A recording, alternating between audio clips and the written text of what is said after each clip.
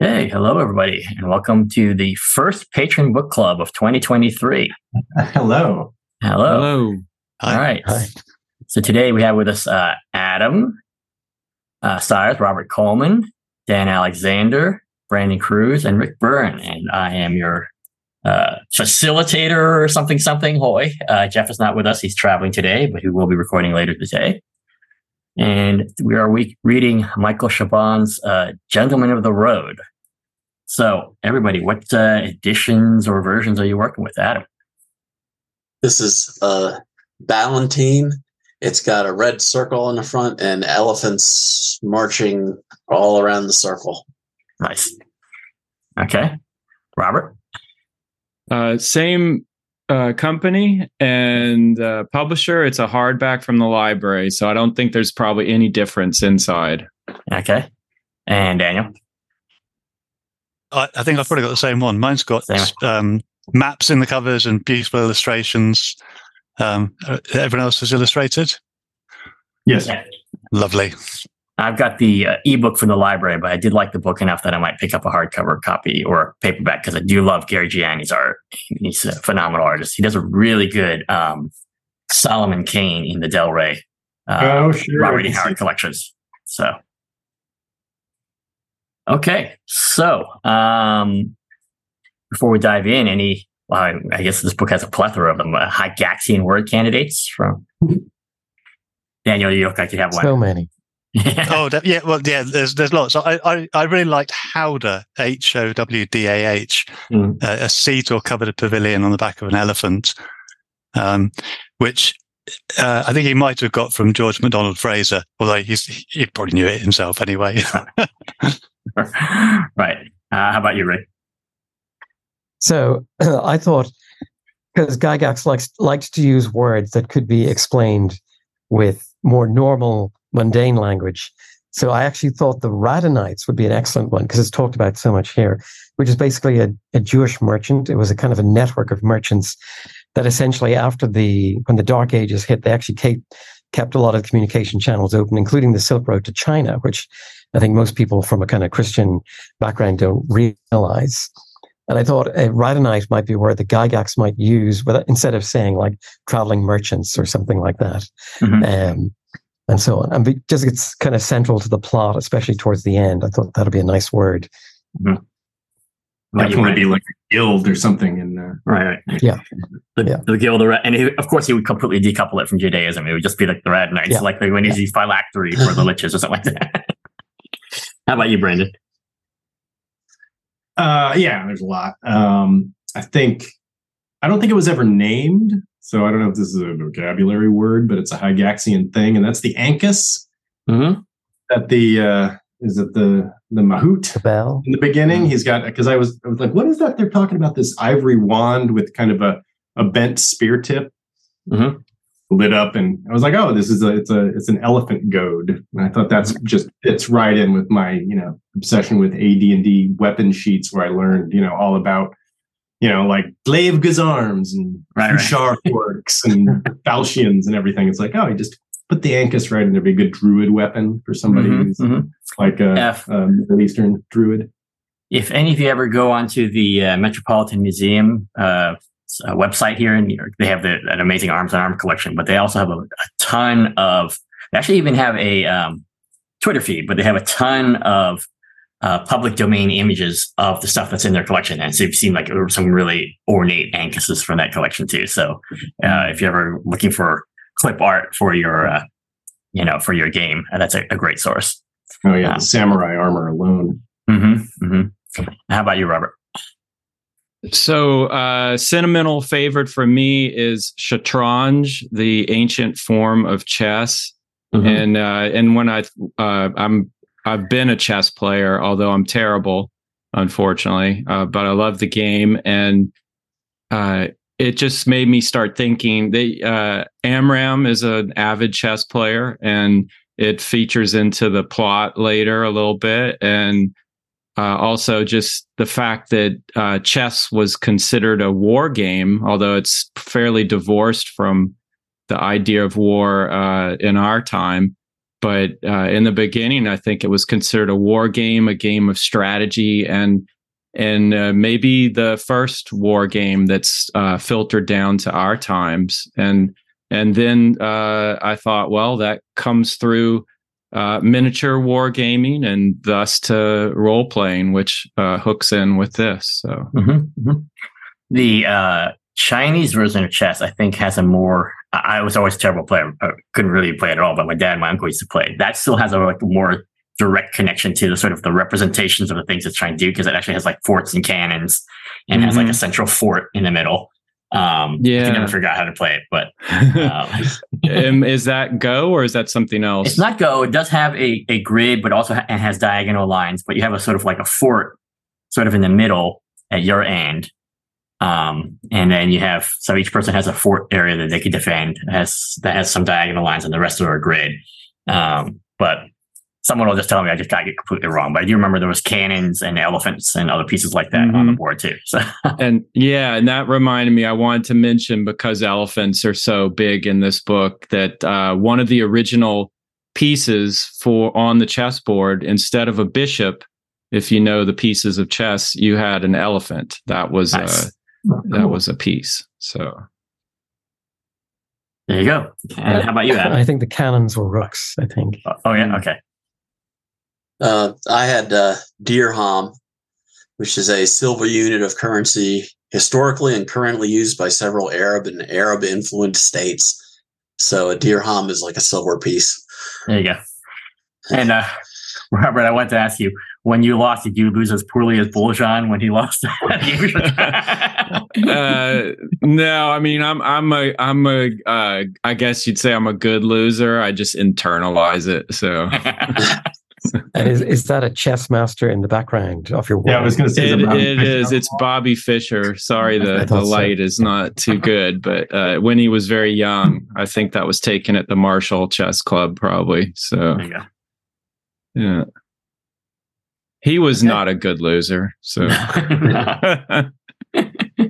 no.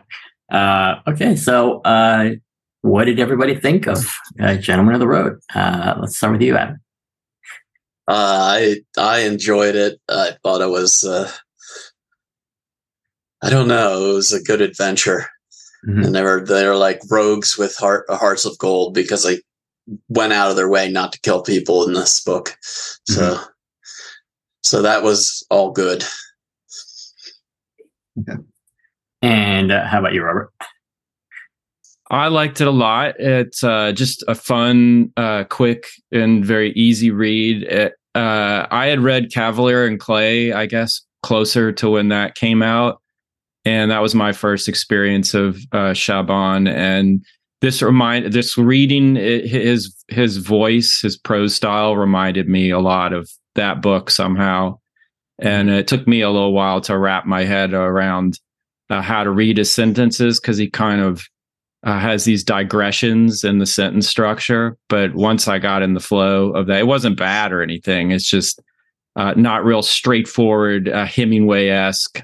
And it just felt very much of its influences, which I'm sure we'll talk about, but also like a completely unique setting and characters in terms of the backgrounds, and so it's like at once very familiar, and then he's adding all this other stuff into the mix, the Jewish cultural and identity and all that. So it was good. Yeah. How about you, Daniel? Well, I mean, the portents were really good. That he dedicated it to Michael Moorcock, and his name is Michael Shea Bon. But like everyone else, and I found it really enjoyable. His prose is just fabulous, and it's so well crafted. I enjoyed it so much. I read it twice, and the historical element of it was completely unfamiliar to me. I thought it was really interesting. I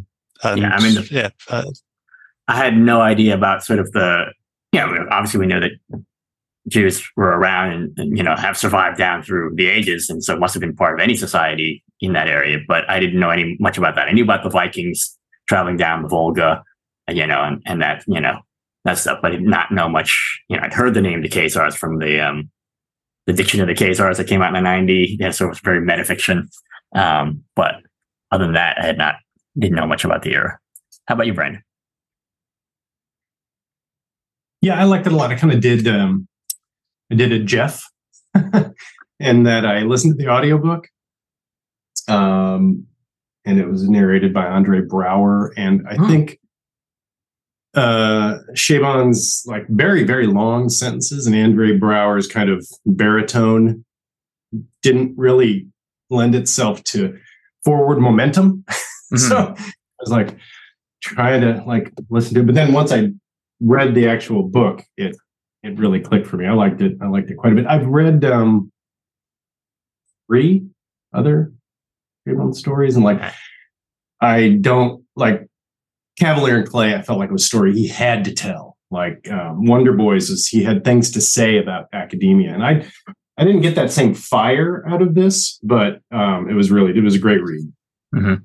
The one I'm interested in of his is Yiddish Policemen's Union, which seems also sort of almost more Moorcockian than this one from the description. And so that would be a fascinating follow-up to this one. And then I do have to eventually read Cavalier and Clay as well. But how about you, Rick?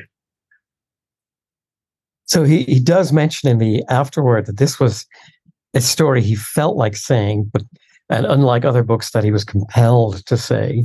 And he was like, there was a Jewish kingdom, and there was Jews fighting with swords. Jews with Swords was his working title for a long time. And he thought this was funny. And actually, he explains in the afterword, it's like, why is this funny? Jews had swords until relatively recently in all the various cultures they were in. But he said it's somehow funny that you consider that to be anachronistic and so on, yet it shouldn't be. And even Seligman uses this kind of lancet type thing, not even a full sword, and he's the main Jewish character. So it's he kind of goes back on what he talks about as his main motivation. And maybe in a previous version, Amran was also Jewish, and then he changed him later on. Yeah. I thought it was He's an Ethiopian Jew, but it's just not. Yeah. It's not made explicit. I think I missed that somehow. Yeah. He's not very practicing though compared to definitely not. Yeah. And I think kind of to Adam's point, it's kind of interesting that they do have a doctor who's obviously trying to save life, or as he puts it, to prolong the futility rather than save the life. Fantastic throwaway line.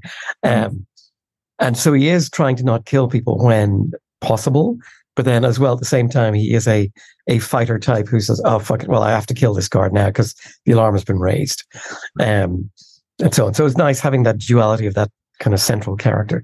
I felt in some places Seligman was more his main central character than Amran, even though they're both equally billed, essentially. And I just wish there was more about Philippe in many ways earlier on. Obviously, it couldn't because of the big reveal. But I felt that trio of characters made a really interesting trio for the party, the sort of party, because she goes and comes from them. And then, but overall, go ahead. Go ahead. Oh, and then there's the sort of late edition of Hanukkah too, which is it's great. Yeah, again, an unusual name. It's like if you had a character named Christmas who was in the party. But yes, it was an interesting party of characters that all came together that I thought was very interesting as well. Mm-hmm. So one thing I was struck by, you had mentioned the discursiveness of the book, and I noticed that not just within the sentence structure, but the fact that he would sometimes just wander away to another character and just have their series of thoughts, like the archer captain or like the various different merchants that they encountered along the way, and the Muslim captains. So I thought that was interesting. And then, as I understand it, I believe this was serialized in the New York Times, maybe in the Sunday Times over a period of weeks or months. So that's why each chapter sort of has a sort of its own sort of little narrative structure and conclusion in there, even though it's part of a larger story. And so I thought that was an interesting homage to, we could talk about all the influence, but right there, that seems very Dumas-like, right? As Dumas publishing on, in the daily newspapers. We obviously see that it was dedicated to Moorcock.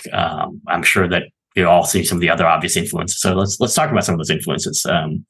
Anybody here, feel free to chime in. Robert, I think you had mentioned the influences first. So. Well, right off, it made me think of Robert E. Howard's Middle Eastern, Afghanistan type adventures, El Borak. It just seemed it's different time period, but it's sort of in the same, close to the same neighborhood on the map, and it just seemed very there's something about it. It's hard for me to say exactly what, but it seemed like I'm guessing he read those, and what you were just talking about, Hoy, the serialized nature of it reminded me a lot of Hour of the Dragon, which we recently talked about. Just I know that was published in serialized form, and it definitely seemed that they're, like they say, gentlemen of the road, and they go from occurrence to occurrence. There's an adventure around every corner for them, and each one of those is a little story of its own. And wow, I mean, there's just so many. I didn't really pick up the Dumas stuff because I haven't read Dumas in so long, decades now. But I loved it when I was younger. But I definitely picked up the Michael Moorcock influence in the sense that they were the pair of them, Amram and Zellickman, reminded me of Moonglum and Elric, and I've been rereading those stories recently, so that came to mind. And Zellickman reminds me of Solomon Kane in a lot of ways, and of course Fafhrd and the Grey Mouser. Sure. So I don't know if I don't want to steal everything, so I'll leave something. I see both Daniel nodding and Brandon laughing. So I'll give it to Daniel here first. Yeah, I mean, I think the kind of genre parallels and taking the kind of tragedies that protagonists like Elric and Fafhrd Mouser in terms of their lost loves, and rooting those in historical realities is really interesting, and giving these characters quite deep motivations because of the trauma that they've experienced is comes through really clearly. And I mean, I felt there's a lot of Liber coming through, but both in terms of the characters, and particularly sort of Amram as Fafhrd, and also in terms of the humor there. And I mean, it's interesting that he's obviously a massive fan of Burroughs and Moorcock, and it interested me with Burroughs that's probably the one thing that's really missing. I think something Brandon alluded to, that if there's one thing that doesn't quite work compared with the appendix and literature, it's the restraint, and there is a kind of a lack of pace about it, and it isn't headlong in the way that the best of these writers are, but there's an awful lot of parallels. Right. Yeah. So Brandon, you had mentioned that it sort of gelled to you now that you read it after hearing the audiobook.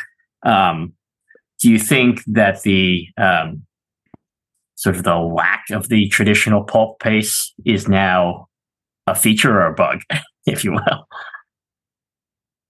Well, I mean, this is,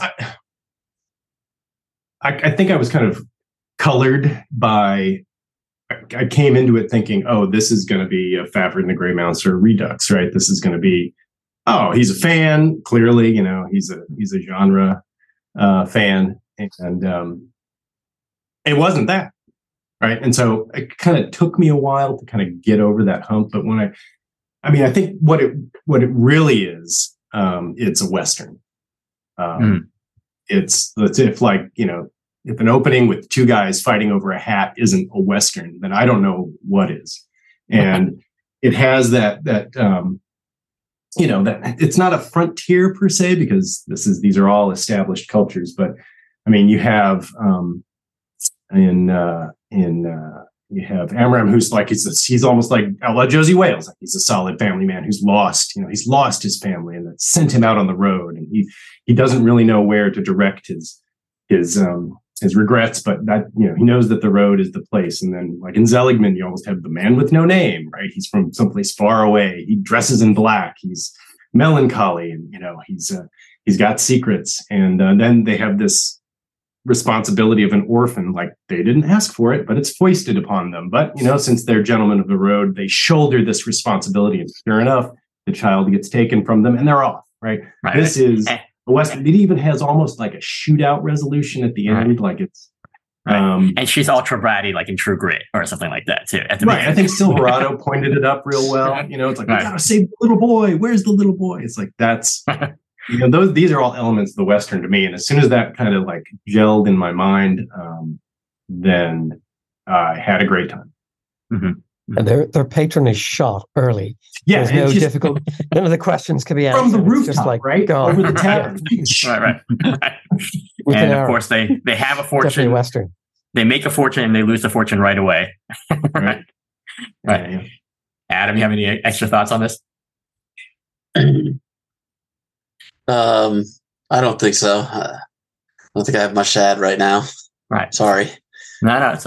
So you bring up a couple interesting things. I hadn't thought about it in terms of Western, probably just because I was thinking East. It reminded me a lot of the Harold Lamb. I've only read his Cossack stories, but that same thing, because it's in the same, maybe not quite the same time period. I know he wrote other stories in that, throughout Central Asia and the steppes of Asia. And he was also a big influence on Robert E. Howard. Harold Lamb's characters tend to have a lot of sly, not so much the sort of humor that Leiber has, but they are again very sly and take advantage of their environment and stuff like that. But again, it's interesting that you mentioned Western, because I guess one thing that people always go back to is say that D&D is in no way really medieval, right? It's really a Western with sort of Ren Fair trappings on top of it, right? Or at least D&D as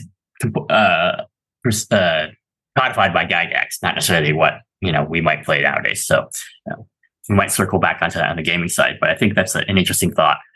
I also know there's a whole Soviet genre of film, and Daniel, maybe you could expand on this, the Eastern, right?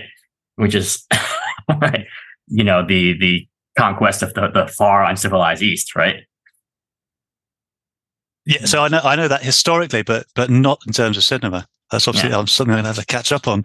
Right. I know that in the Soviet bloc, the Warsaw Pact nations loved Westerns, and they would make Westerns in their native languages. There was something universal about it. I remember there was a ton of Polish Westerns entirely filmed in Polish.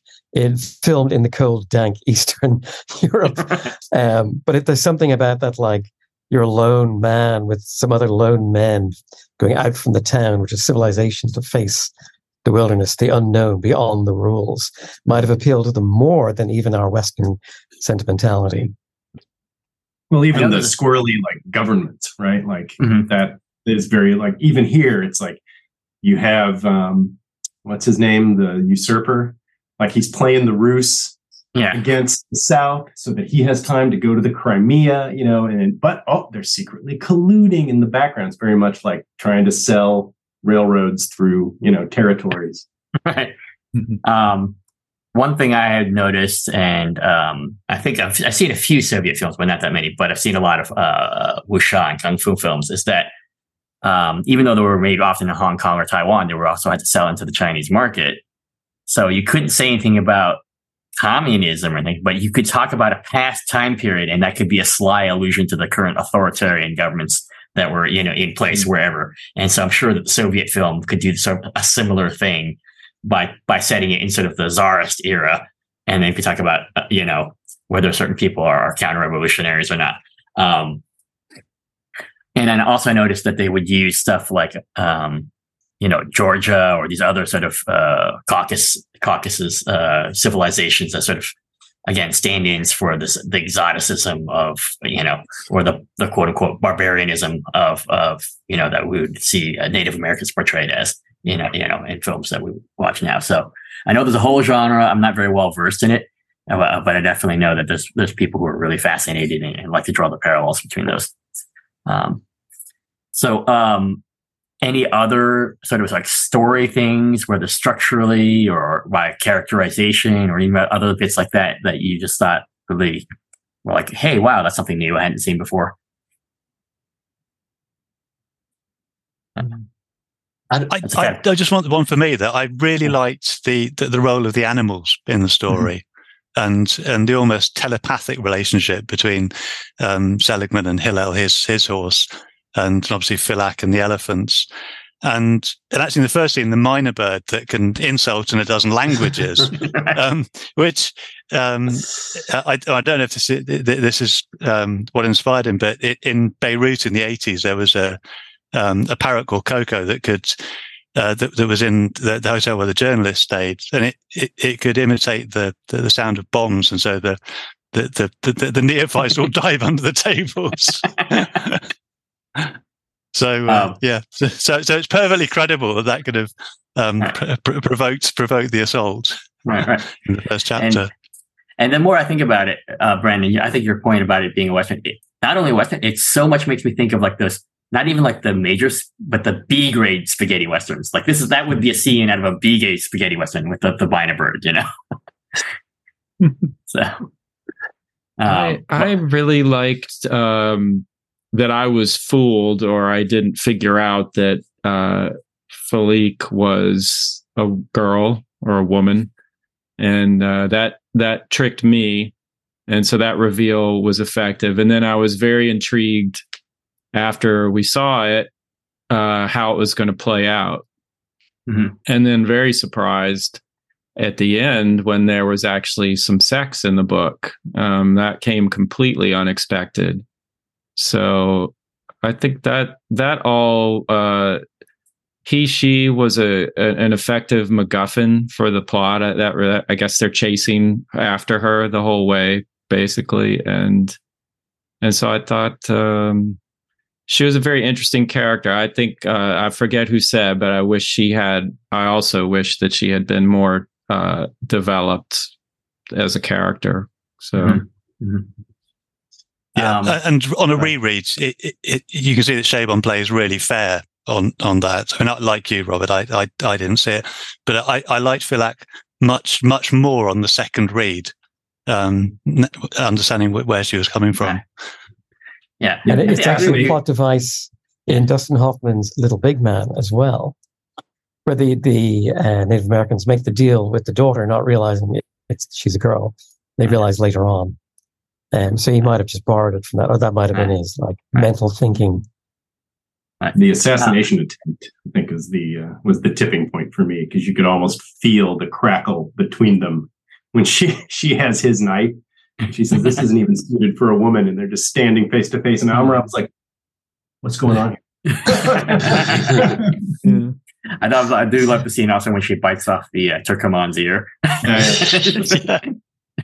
I agree with Daniel that I caught on fairly early, but I think I was reading it a little slower. So as I was reading it a little slower, he does play fair. He leaves out these various clues, like the clean shaven and then it's funny, a couple of times they mentioned that femininity is equated with camels. So like, Amram has like eyes as soft as a camel's, and then they mentioned that Philack has sort of an odd camel-like sway in his gait. Mm-hmm. That's when she's picking her way through the horse turds in the camp. Exactly. Kind of sashaying. Curious boy, that. So I thought that was definitely a lot of fun. I think this is a book that it's not hugely deep, but I do think it's a book that is worth like coming back to from time to time. Even though like I'm like never have enough time to reread stuff. I was like, I could see myself reading this book again in 2 or 3 years, or especially if I was like, had a child who was like, hey, I want to read an adventure book or something like that, or literally, okay, here, read this, right? This can get you a little education too at the same time, right? Any other thoughts? Pivoting. Yeah, go ahead, sir. I was just wanted to like pivot off of Philack and how wanted more for. I think that's kind of why we have Hanukkah, because he's kind of, he's the backboard to the, the one-on-one game that the two main characters are. Falak's gone, so we need him to kind of observe them, and he's just so well sketched because he's like, they find him in a ruined temple, right, and he's surviving miraculously for not 8 days, but for 2 days and 2 nights. And he has this, he has this bag of water that he's sort of, and it's one of the great lines. Like, he's like, I'm not going to drink it. It's only going to, I got to keep this safe. And then as soon as he sees the two heroes, he like absentmindedly kind of chugs it. He's like, holy shit, look at those guys. It's great. He's a great little character. And he just, I don't know. He's the, right. I don't know. What is it? Pancho Sansa? I was going to say it's Pancho's, Yeah. Pancho Sansa, yeah. He has that line where he says, why did they take the gag off it? That's what started all this. He's not quite Walter Brennan, but he fills that role of like a Walter Brennan character in a Western, right? or what's his name? The guy who had the really high, scratchy voice, like that was in all the, and he was kind of round in all the John Ford Westerns. I'm trying to remember what his name was. Gabby Hayes? Gabby Hayes, or one of those guys like that. He fills that kind of role. So, Yeah, now that you're talking about all these characters, that is a great feature of the book. Is all these minor characters are so well described in a short period. They're cameo appearances, but they're you know who they are very quickly, and they come on, they leave, and you remember all of them. So I was going to mention the like, he's so good at, like you said, Robert, just the quick sketches, like the captains when they're deciding whether or not they're going to mutiny. I've got the gaunt and florid captain who's giving this long, reasoned explanation, and the stout, languid captain that calls him a dumbass. And there's the bow-legged veteran who's like, well, we're going to clearly have to disband. It's like those guys live. That's how to DM, right? Right. Just give quick, pithy, punchy stuff. Right. And I love how, like, when people recognize that there's a scam going on, they're like, "You sons of bitches!" Right? Like the Ragnar half face or the Mahout at the very beginning. It's like, "You sons of bitches."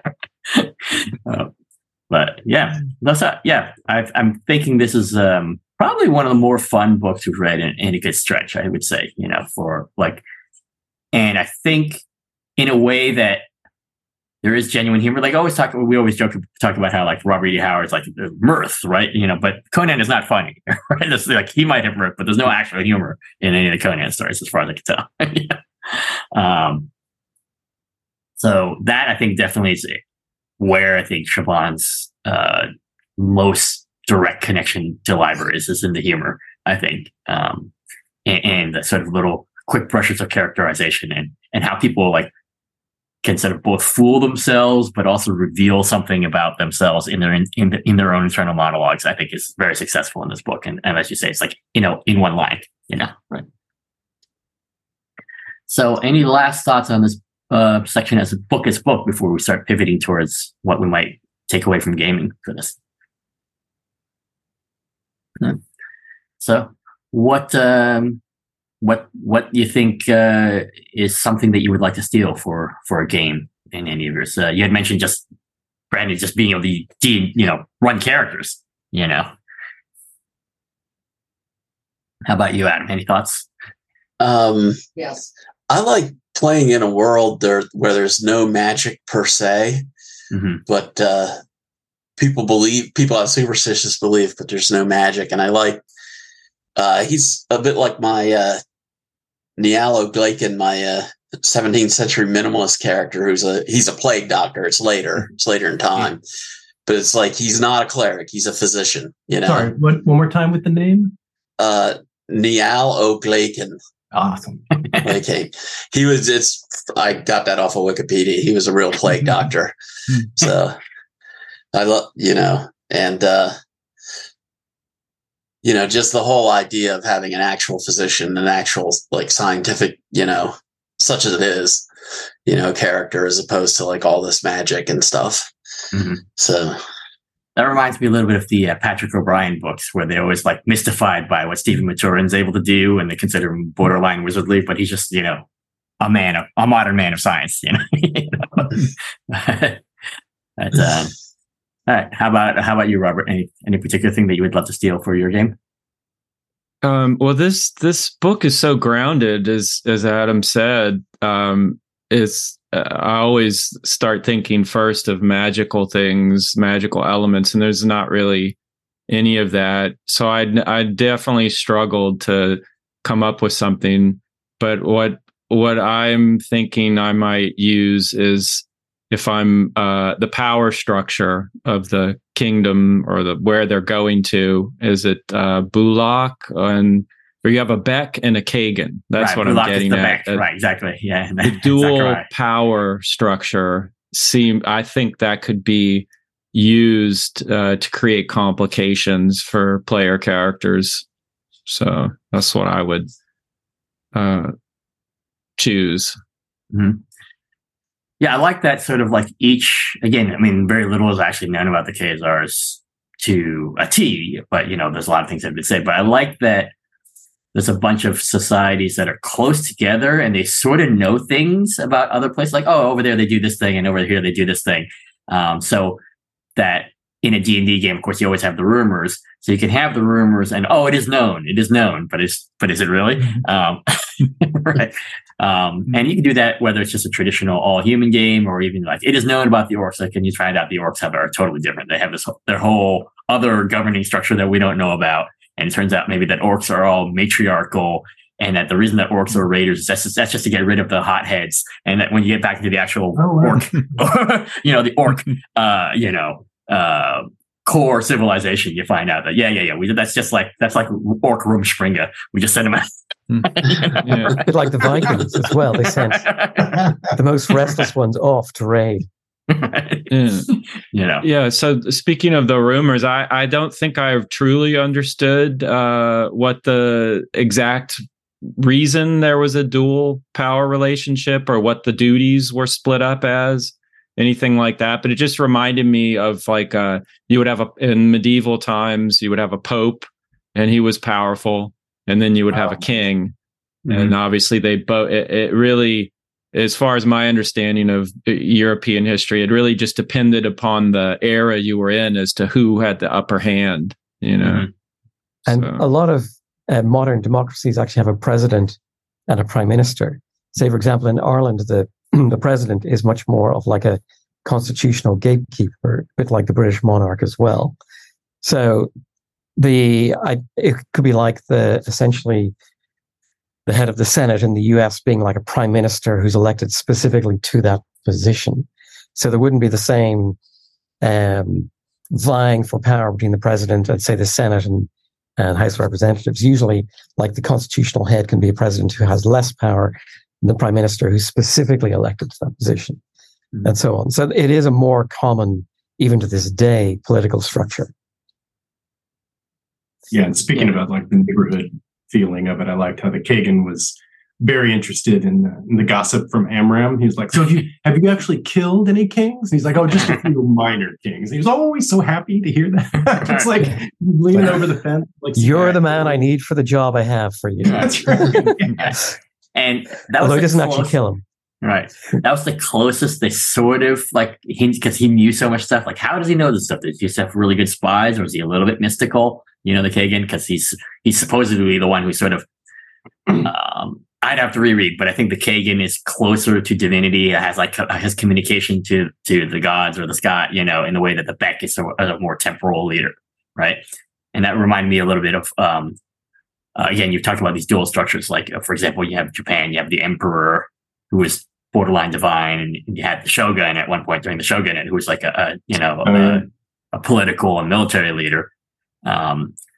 And so that the divine leader has no day-to-day power, but they do have the ability to sort of take away the mandate of sort of the political leader, right? So, they definitely set the Kagan up as almost having like a prisoner feel, like he was incarcerated in his role. Right. It's like and also like the sort of the Aztec kings, after a certain, because they're told a certain day they're going to get strangled by the Silk Garrote, right? And the Aztec Sun King has 1 year before they're, where they're perfect, and then they get sacrificed. But I also like when he becomes one of the fake Raiden Knights, and he's just like super jolly, and everything. He's got some kind of scam going. So that was him, right? Yeah. Okay. Yeah. And they're like, no, our papers are all in order. It's like you'll see that. It's like he's just like he's too jolly. Nobody who's demon could be that jolly, right? Okay. Yeah, I was like, is that? I can't. Is it? So. Yeah, the only gaming thing that I was thinking of that we haven't already mentioned was like I'm not sure, but it seemed to me like they didn't actually kill anyone themselves, our heroes, and when they're trying to get Hillel back, they're trying to bust in to the army's camp, and Zeligman's going around chloroforming everybody. I thought that would be like a good sort of mini game to introduce to your campaign. Like, you have to do this, but you can't kill anyone. Okay, so that's 75% of your weapons, your tricks as a D&D player. To just like, okay, we gotta like actually have to think about the lay of the land and where the torches are, and just give it a little more thought to get through without homicide. Right. And obviously with D&D, it's a little harder. You have something like the sleep spell or something like that, but it works very well in a sort of more grounded game like a GURPS or a RuneQuest based game where a one-on-one fight's risky, let alone a 2 or 3-on-1 fight. Right. So I think most definitely. And I think the other thing is in skill-based games that characters emerge from what they do. And you get incredibly good at all these odd things, like using your hats to deflect knives and what have you. But they're such skilled riders and clearly stealthily knocking people out without killing them, and their skills are incredibly highly developed in these very odd and specific ways, which in a character class sense is like, are you a cleric, thief, assassin? Rogue. Although Zeligman does go on a killing spree when he's trying to find Amram and the alarm is raised in that first initial camp, and Amram sees him and hears him through the shadows on the tent wall. Right. I think there's even an illustration about it. Yes. Yeah. There's yes. But both Daniel and Brandon, you point out something really interesting, that D&D doesn't really incentivize as much. But I would love to see a game, because again, a lot of societies, pre-modern societies, gold is useful and lovely, but livestock, and you talked about animals before, so a game about like a cattle raid or something like that would be phenomenal, right? And I think I know that RuneQuest is very much set up for that, because they have the traditional Glorantha RuneQuest is set up for that, because you're right there in Dragon Pass, and the societies are semi-nomadic, and so I would love to see a game about that, about the planning that takes place to do like a cattle raid, or to discourage people from pursuing them by cutting all their horses loose and scattering them to the plains. I think that would be a tremendous scenario to play out. But I think it's maybe one thing that maybe we as modern gamers might not be as comfortable with, because more of us are sort of disconnected from that reality of understanding how, again, animals behave and that kind of stuff like that. I'm picking up on that and going back to what Dan mentioned with the animals before. I think make them characters. If you're the DM, there's an opportunity to have them be willful, like Hillel and the elephant at the end, that just sort of solves the whole story right there. I mean, I don't remember recently my games having these kinds of animal characters in the game. So that seems like that would be a great opportunity to add those. Yeah, they always turn out to be lycanthropes in disguise. Always, 100%. Right. And that, since we're talking about gaming, that's one thing I really liked about Philac, that the part that I would like to take away is a character having a deep-rooted secret in the party that only the DM and the player knows. And that's, there might be passing of notes or texting, or if it's via Zoom, it's obviously a lot easier. But somehow there's this deep-rooted secret that's tied to the whole adventure that only gets revealed at the end. I thought that was a fantastic, almost like a plot device that would be really good to have in role-playing. Mm-hmm. I know a lot of like the more story games, they have like a thing like your one secret or the one true thing about you. But I don't think there's any reason why you couldn't implement that in a more traditional D&D, racing class type game. And you might not even be mechanical in any sense. You just literally just have at the beginning of the game, okay, everybody just tell me once, you can just, me as a GM, and it may not come up for a long time, may not ever come up, but the one secret thing about your character, and you can role play to it or not, but okay, I know this one thing about your character. And then the compact between the GM and the player is that you could use that one secret thing to make their lives like super interesting, but you wouldn't hose them automatically for it, right? And I think, but of course, everyone would be tempted to say, that's with the D&D, the backgrounds. I don't want like a 5-page backstory anyway. I just want like a literally one sentence. Like, what is this one true thing about you? Yeah, because you'd end up with a chosen one background, right? Every time, so, exactly. Yeah. There's 3 chosen ones in this game. Right. Well, clearly, at least 2 of you have to be antichrists.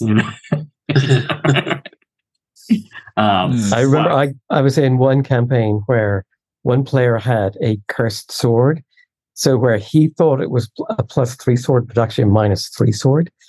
So then, when it came to dividing up treasure and artifacts and things we'd found, like there might be +2 armor, he'd say, "Oh, I'd love that," because we sort of worked out a situation, but we would say, "Why would you need +2 armor? Because you have a +3 sword, don't you?"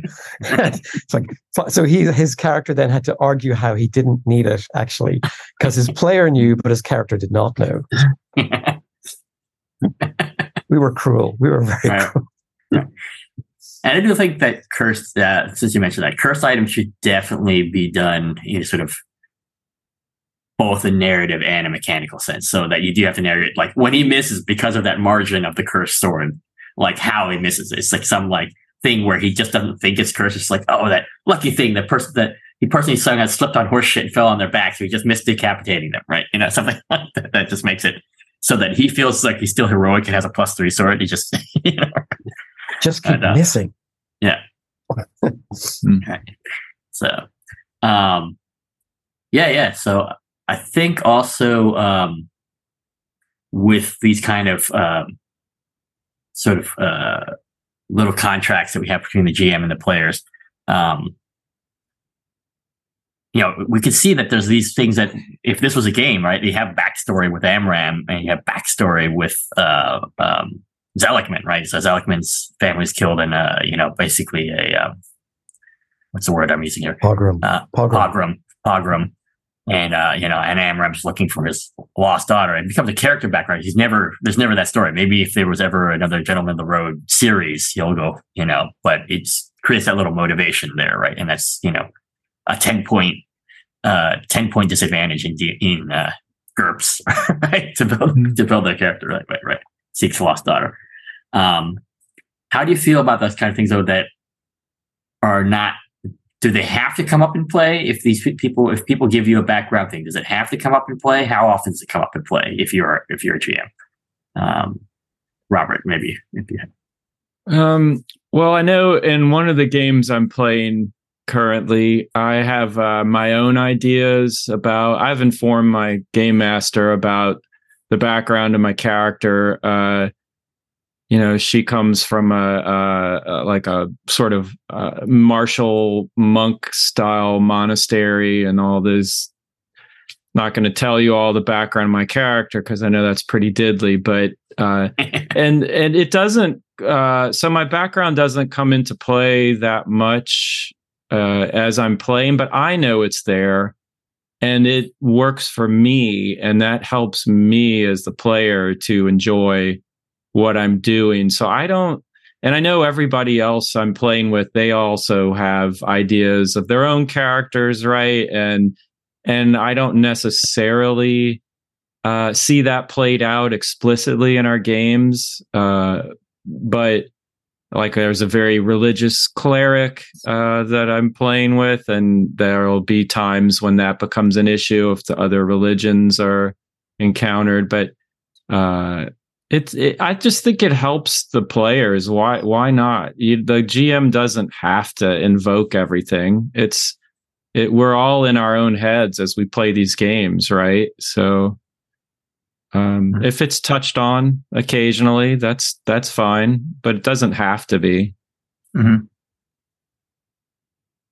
Daniel, you have some thoughts in there? You're like, yeah, I mean, it's something that I've just started upgrading from old-fashioned RuneQuest to RuneQuest Glorantha, and it's designed into to RuneQuest Glorantha, where you have loyalties and hatred. So you might and love. So if you love your family, you're loyal to your tribe. You hate chaos, you may hate another tribe, and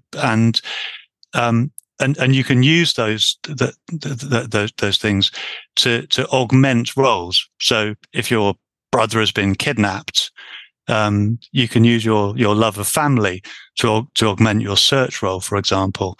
So that's something that can work really well, and where you're being rewarded for generally, because it can go wrong, you can fumble, but you can be rewarded for bringing in aspects of your character, and they also tend to get more powerful the more you use them. Do you find, since it's mechanized in RuneQuest, that you have to give equal weight to everybody's particular things in a session, or is it more like, okay, we're going to sort of alternate and different people take different spotlights, depending on the session? I think it's very much in the situation, and I think it works quite naturally, and since every character, I mean, there'll be situations where a particular character takes the spotlight, but it's something that applies to everybody, and it's part of every character build. Yeah, I feel like as long as there's buy-in, I think that's the most important. You don't want to, like dictate, like, okay, you're going to be the character from the gutter. You're poor, you have nothing, to somebody who wanted to like play a prince, right? As long as there's collusion between the DM and the character, then it should just characters should want to express themselves that way. Mm-hmm. All right, we're getting close to the end here. Any last thoughts on the book, both whether just straight as the book or whether in the context of gaming for anybody? How about you, Rick, first? So I loved it. It was a really nice story. A little bit like Brandon, I did listen to a little bit of the Audible, but I found the pace was slower, and actually found just reading it was a much faster paced book. And I liked that about it, like the kind of Moorcock and Fafhrd and Grey Mouser books. I thought it just flowed really well. It was a nice story. It's about a historical context that most of us don't know. So it was really interesting that way. Characters were interesting. All of the characters were very interesting. Even the elephants, the two different elephants, which we haven't talked about much. But I just thought it was a very nice read. I would not have picked it up myself, but now that I read it, I think I'll go back and look at some of those other books as well. I'm just surprised I've just never heard of them before this.